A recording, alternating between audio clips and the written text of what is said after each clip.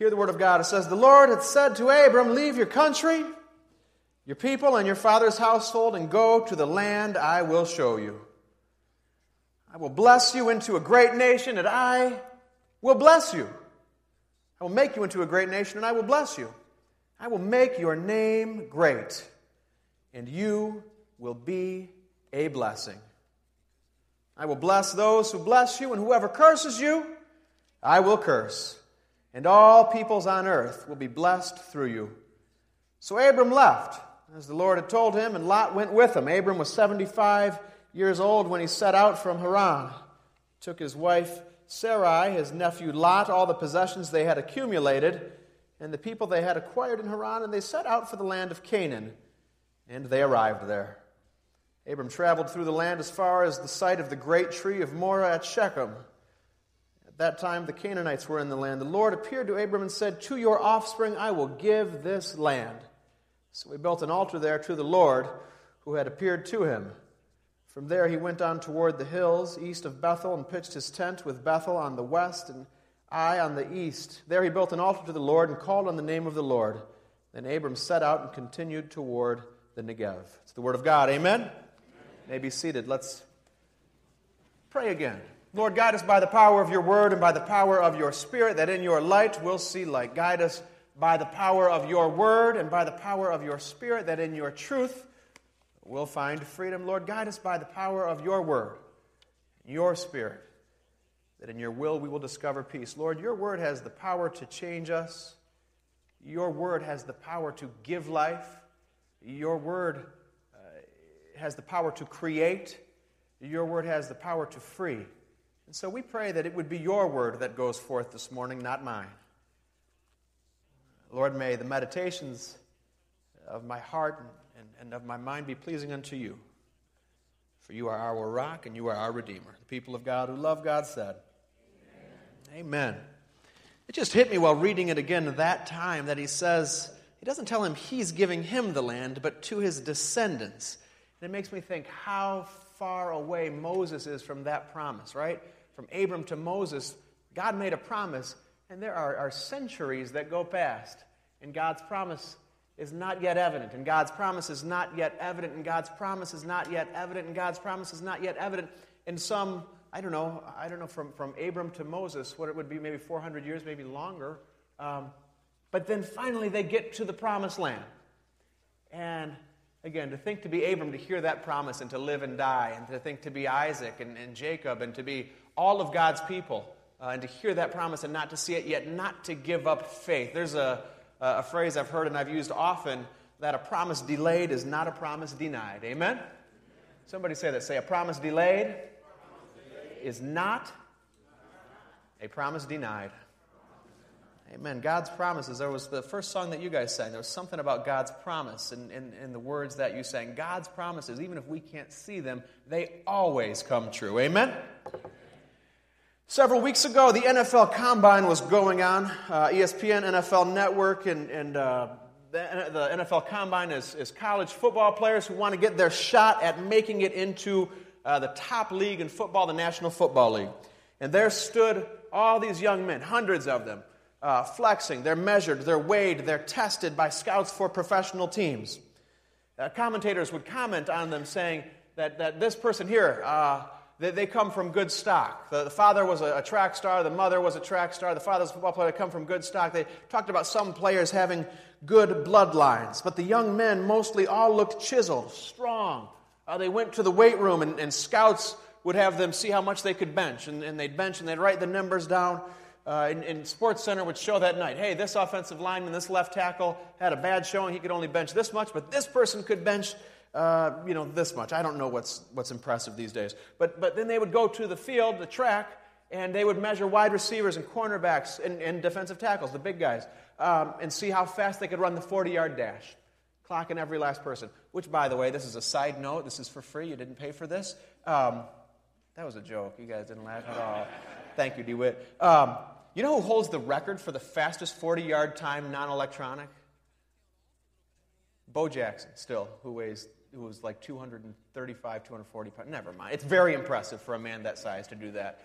Anyways, I digress. They ran, and quarterbacks did drills, throwing the ball. Wide receivers did drills, catching the balls. That they're shooting balls with the machine. Offensive and defensive linemen did balance drills. Running backs cutting angles. Cornerbacks running backwards, safeties running backwards, linebackers swiveling hips, but they're all doing these tests. And beyond that, beyond just their physical capabilities, everyone has a criminal background check done against them. And many who are picked in the first several rounds have to go through a psychological evaluation where a psychiatrist sits with them and says, does fire intrigue you? Or asks strange questions to see, do we have a loose cannon that we're hiring, that we're going to pick here? The more elite players will hold their own day in their own school and be able to control the environment around them. But everybody who's there, hundreds of these young men, are all standing up in front of these 28 or so NFL teams saying, pick me. Pick me. I am qualified. I am big. I am fast. I am strong. I've mentally got it together. Pick me. Choose me. Turn to someone right now and say, choose me. I hear you guys right there. You 4 or 6 ladies over there. I need you guys. I'm going to put you on the spot today. I'm sorry. Say, choose me. Choose me. I heard that there was a hammer at the first service. Was there a hammer and he was hitting folks on the head with it? Okay, I'm going to get that hammer from the Brazilian pastor or the guy who was here earlier. Say it again. Say, choose me. Choose me. Okay, everybody there was saying that. They're saying, choose me, pick me, pick me, pick me. Every last person there wants to be noticed. Wants to do everything they can to get picked to be on that NFL team. They're saying, I got the muscle, I got the experience, I got the pedigree. I am worthy of your selection. Amen? And in our story this morning, our biblical story this morning, Genesis chapter 12, God has a dream for creation. God made creation and it was... God made creation and it was good. All right. It was good. And sin entered the picture. It was busted. It was stained. It was broken. It was marred. So much so that there's a flood. So much so that the people get so bad they try to build up a tower so they could be like God. The first children in the Bible, one of them kills the other one. God creates this perfect creation. And sin enters into the picture, and it goes bad. And God looks down on creation, and God has a dream to restore, redeem, reform, make new creation again. Right? God's dream is to end suffering, to bring justice, to take weapons of destruction and turn them into instruments for peace. God's dream is to take all that is wrong and to make it right. And in Genesis chapter 12, God makes the big move, looks over all of creation and says, who can I choose to bless everyone through to get this dream off the ground? And God looks over all creation, scans it, looks, says, okay, if I'm going to bless all creation, they're going to need to be a lot of offspring. And looks around and says, who's got a lot of kids? Who's the best choice here? And God looks, and there's a family of 15 over there. God looks, there's a family of 20. God looks, and then there's Abram and Sarai, 75, don't have any kids. And if you'd read the end of the preceding chapter, Genesis 11, it goes through a whole genealogy from Noah to Shem. It goes through the whole genealogy, and it comes to Abram, and it's just like a bus hitting the brakes, stops. That's the end of the line. There are no more children. That family is done. And your identity is wrapped up in your family. It's over. And God, with this great dream for creation, looks over all of creation, sees the family of 20, 30, 40, 50. How about 50? But looks down over all of creation, and God says, Abram, no kids. Sarai, no kids. Abram, too old. Sarai, too old. Those two, I choose them. Barren, no future, nothing. I choose them to bless the entire... I choose them to have my dream for creation to come through them. And God The God in the Bible does this amazing, incredible thing. God takes Abram, who's got no qualifications. God takes Sarai, who has no qualifications, not even able to have kids. And God looks down from heaven and says, I choose you to live out my dream. I choose you to restore creation. I choose you. I choose you to be the covenant people. I choose you to be the father and the mother of the covenant. You see, there's something about this God that we come to worship. There's something about this God that likes to take our expectations and flip them upside down. There's something about this God that likes to take our conventions, our predictability, our value, our sense of control over things. There's something about this God that likes to take all that, turn it on its backside, take the least likely, take the least qualified, and say, I will choose them to bless the world through. No education? I can work with that, God says. Can't have kids in a job that requires you to have millions? I choose you. I can work with that. We'll go through a list right now. Noah was a drunk. God said, I can work with that. Abram was too old. God said, I can work with that. Isaac was a daydreamer. God said, I can work with that. Jacob was a lying, deceiving, conniving, backstabbing, bad brother. And God said, I can work with that one right there. Joseph was abused. God said, I can work with him. Gideon was afraid. God said, I can work with him. Samson was a womanizer. God said, I can work with him. Rahab was a prostitute. God said, I can work with her. Jeremiah and Timothy they were too young. God said, I can work with him. David had an affair, was a murderer, had a guy murdered. God said, I can work with him. Jonah ran away when God gave him a job to do. God said, I can work with him. Isaiah preached naked. God said, I can work with him. Naomi was a widow. God said, I could work with her. Job went bankrupt. God said, I can work with him. Peter denied Christ. God said, I can work with him. The disciples fell asleep when they were supposed to be having Jesus back. God said, I can work with them. Martha was worried and overly concerned and anxious. God said, I can work with her. The Samaritan woman was divorced not once, not twice, probably 3 times. God said, I can work with her. Zacchaeus was too small. God said, I can work with him. Paul was too religious. God said, I can work with him. Timothy had an ulcer. God said, I can work with him. Lazarus was dead. And God said, I can work with him. And I'm here to let you know this morning that God can work with you. God can work with you. Made some mistakes? Good. God says, I can work with that one right there. Messed up a few times? Great. God says, I can work with that one right there. You walk with a little bit of a limp, guess what? God's probably looking for a sprinter, going to choose you. You got a kid with a smart mouth? Don't let him go. Guess what? God says, I can work with that one right there. Got a kid who's always in trouble? Hold on to him. God says, I can work with that one right there. Can't sing a note? Guess what? God probably wants him to be in a choir. God says, I can work with that one right there. Never finished school? Doesn't matter. God says, I can work with that one right there. Have trouble speaking? Guess what? You're probably going to be a preacher. God said, I can work with that one right there. Been used and abused? God says, I can work with that one right there. Been hurt? I can work with that one. Been told you're a failure? Got the grades to prove it? God says, I can work with that one right there. No matter what you think you aren't qualified to do, if God calls you to do it, you're good and you're going to do it.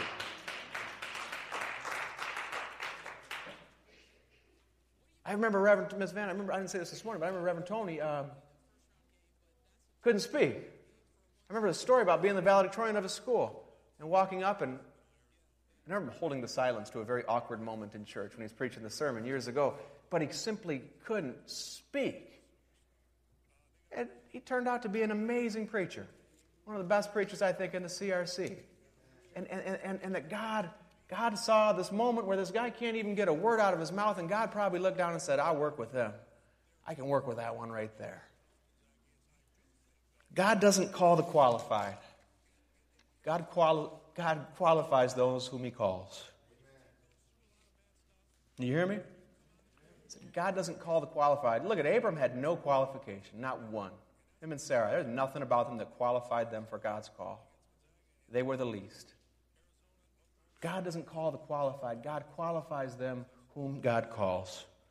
Don't ever let your lack of what the world says are qualifications for greatness get in the way of being usable for God's purposes. Don't let what the world says you don't have enough of get in the way of what God has for you. God has a dream for creation, and you have a part in it. It might not be being a preacher. It might not be being a president. It might not be... But guess what? There's something that God has called you to do in this world. And don't let what you think isn't sort of your qualifications, that you're not great enough. Don't let that get in the way of God's dream for creation and your place in that. Because frankly, the world's dream for creation and God's dream for creation are two totally different dreams.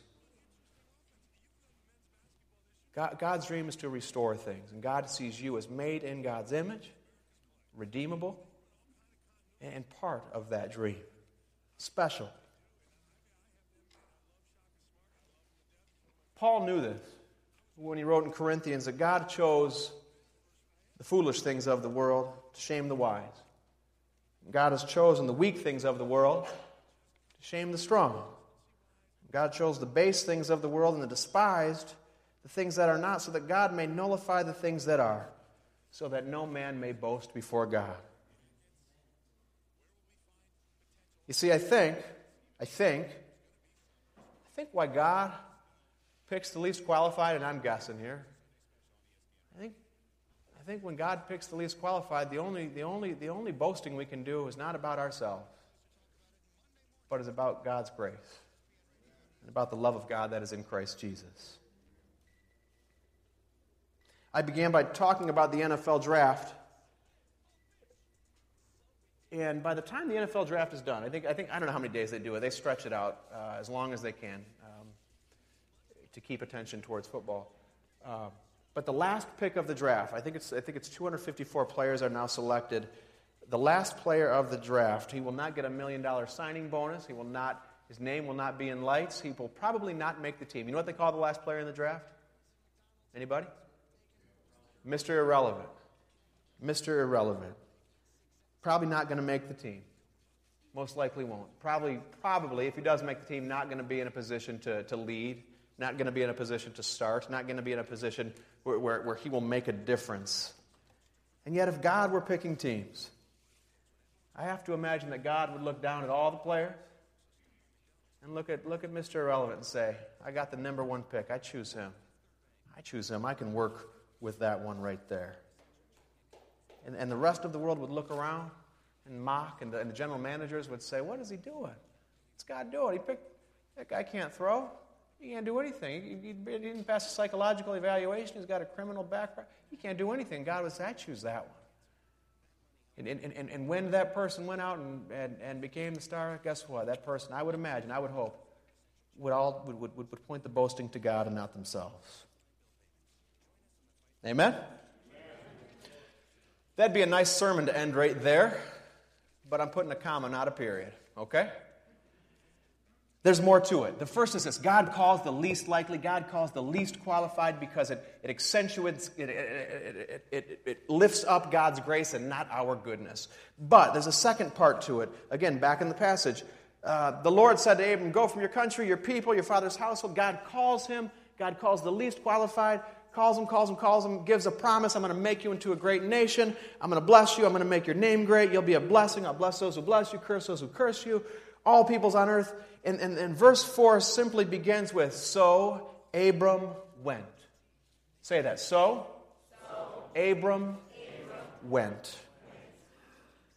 You see, there's always, when God calls, there always has to be some response on our part. And it's probably the easiest and the hardest thing to do, right? God calls you, it's hard to go. And yet you know it's the right thing. And again, I'm thinking about Abram, and he gets this call from God, and he's ready to leave his land, but all it says is, so Abram went. And God has a habit in the Bible of talking and then not talking for hundreds of years again. So he's wondering if he's on his way to the promised land, if he's ever going to hear from the voice of God again, but all it says is Abram went.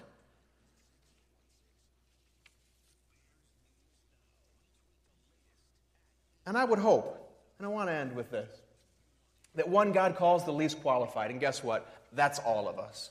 None of us have some great qualifications. We don't. None of us here have some great qualifications that would make us God's great ambassador to bring about restoration in this world. And yet, God calls us. And by the grace of Jesus Christ, we're redeemed and we're able to be part of that process. But I would like to think that if the Bible was written over again, and if our stories were in there, that God could call Steve, could call your pastor, could call you, and that the Bible would say, so Steve went. That the Bible would say, so DeWitt went. That God called DeWitt and DeWitt went. God called Steve, Steve went. God called Pastor Greg and Greg went. God called Ed and Ed went. God called Robert and Robert went. That I would hope that if the Bible was written today, again, that you would know that in some great way God has called you. And that your one response is to simply go and do what God called you to do. Doesn't mean you got to be a missionary in a traditional sense. But it does mean you got to follow God wherever God would take you. Amen?